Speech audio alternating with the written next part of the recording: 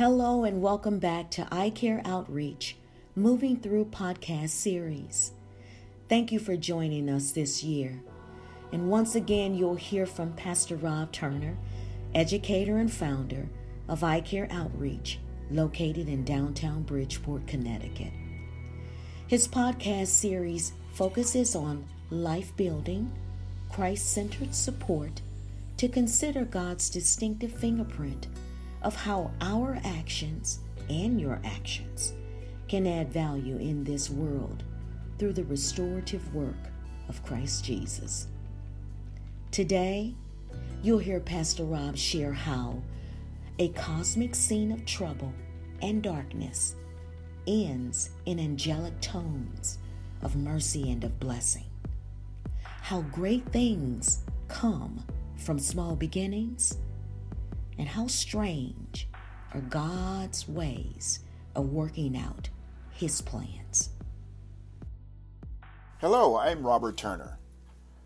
Our journey through life intersects in real-time news. As we transition, we can be presented with good news that brings a fresh opportunity of focus and purpose for our lives. Good news can give us a whole new resolve of a right now hope and joy. The good news found in Luke chapter 2 verses 8 to 20 gives us a story that is eternal, real-time news of the favor of God to all people. In receiving this good news, we can enter the significance of God's fingerprint providence encircling our lives. Luke chapter 2 informs us of a night that as some shepherds in fields outside a village in the region of Bethlehem were guarding their flocks, suddenly an angel of the Lord stood before them, and the glory of the Lord surrounded them. They were terribly frightened. But the angel said to them, "Don't be afraid. I bring you good news of great joy, which will be for all people." The time had come, real-time news, a bold proclamation of the gospel at the very hour of Jesus' birth. These shepherds were alarmed and startled. Their adrenaline was rushing, and possibly feelings of anxiety, dismay, or confusion came over them. These shepherds had never saw such a night as that night when the angel of the Lord came. And it was not just the angel that terrified them, but the visible manifestation of the glory of God.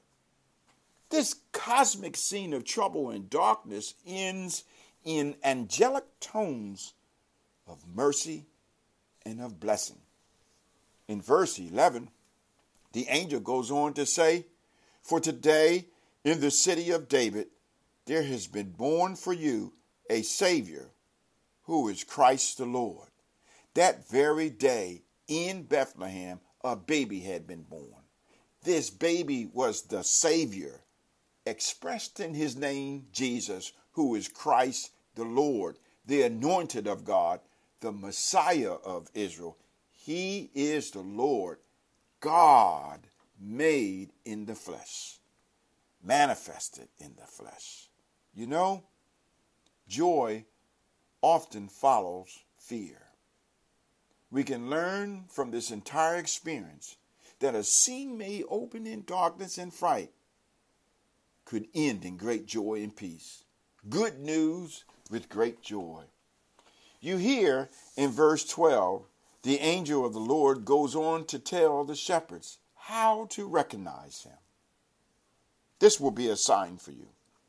You will find a baby wrapped in cloths and lying in a manger. The angels had just announced that this baby is the Lord, and now to describe him wrapped in cloths, lying in a manger. I don't think the shepherds had ever imagined the Lord wrapped in cloths in an unlikely place, lying in a manger. The Creator and sustainer of the universe entering human history, not as a conquering military or governmental hero, but as a small baby? Wow. And now I'm thinking of how great things come from small beginnings. The baby is in a manger, a feeding trough for animals, not as a king on his throne, the young prince in the palace, or the commander at the head of his armies. How strange are God's ways of working out his plans. It is not by might nor by power that his agencies accomplish their vast work. The least things are the greatest in his providence. I'm thinking of 1 Corinthians chapter 1, verses 27 to 29. Good news of great joy continues. You see, in that Luke chapter 2, verses 13 and 14, it reads, "Suddenly there appeared with the angel a multitude of the heavenly host, praising God and saying, 'Glory to God in the highest, and on earth peace among men with whom he is pleased.'" The holy angels rejoiced at the birth of Christ because it gave them occasion to testify their deepest humility and subjection. They celebrate the glory of God's justice in sending his Son, made of a woman and made under the law, to suffer for us that had sinned against the law, because that justice would not receive man into favor without perfect satisfaction.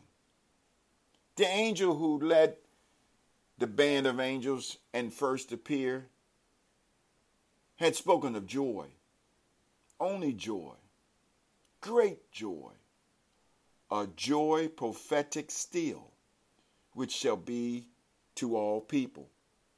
But the multitude of the angelic hosts carried this note higher and gave no limit of time. And they did not say joy, but peace. Peace on earth.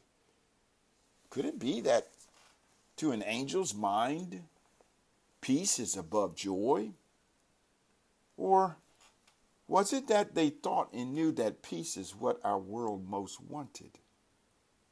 It is human peace, the angels sang. Peace on earth. What is the peace of man? First, there must be peace with God. Peace makes peace.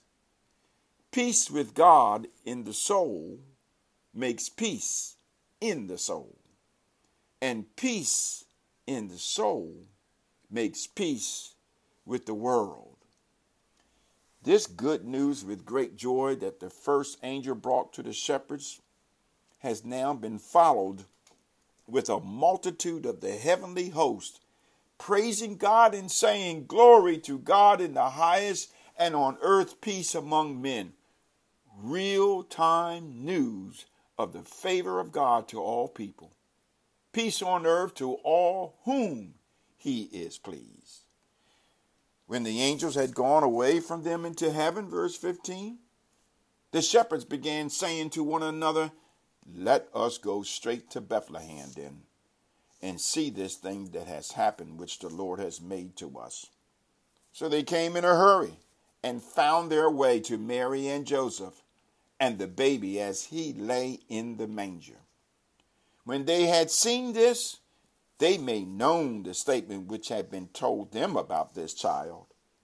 And all who heard it wondered at the things which were told them by the shepherds, verses 15 to 17.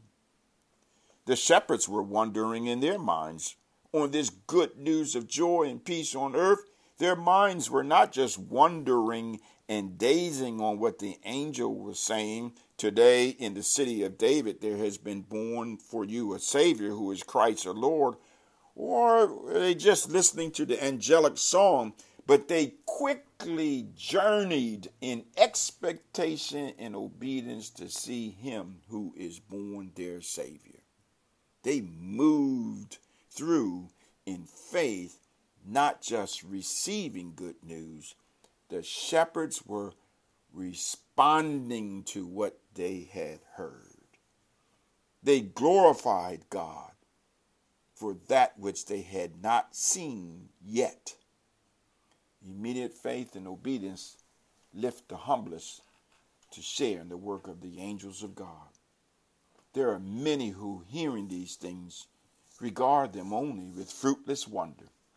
Verse 18 informs us, and all who heard it wondered at the things which were told them by the shepherds.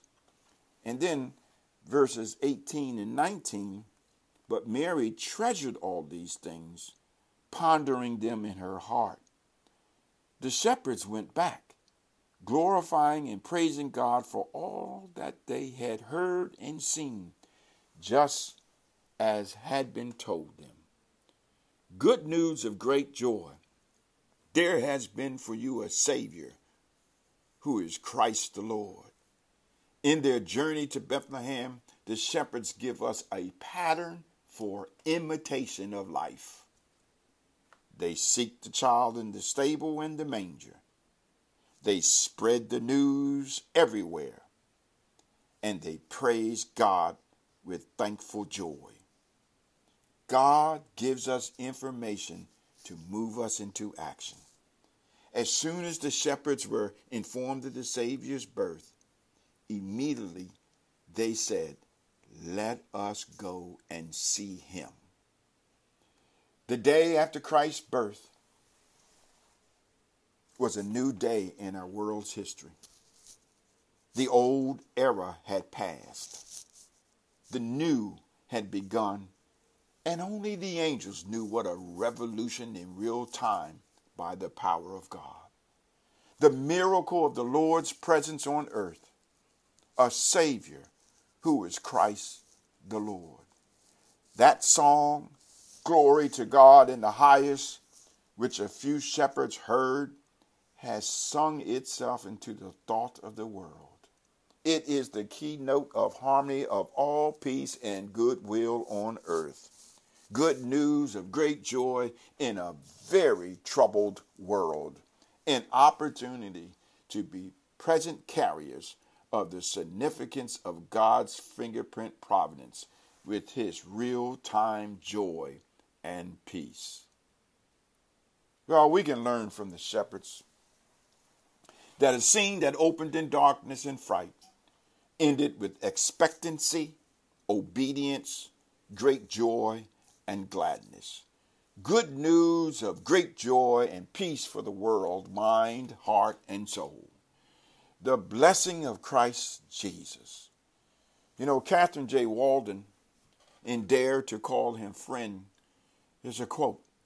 She says, "We celebrate the good news that he is near, that he cares for us, and that he transforms lives. His presence was the greatest present God gave mankind. May we be present carriers of that presence." Let us pray. God is with us. Lord, oh Heavenly Father, we thank you so much for your unsurpassed richness of love, that you sent your only begotten Son. You sent a Savior, Jesus Christ. We thank you, O Lord, for the blessing of joy and peace of his coming into this world and living on this world, dwelling amongst us. And Lord, we thank you for, Lord Jesus, your greatest sacrifice of bearing our sins on the cross, dying on that cross for our sake, and rising from that grave. We thank you, Lord, for the greatest gift, and we celebrate that you are near and that you care for us. And by your life, we are transformed by the working of your Spirit in and through us. Your presence is the greatest present that you can give any of us in any moment, in any day. We thank you, Lord. May we be present carriers of your presence. In Jesus' name I pray. Amen.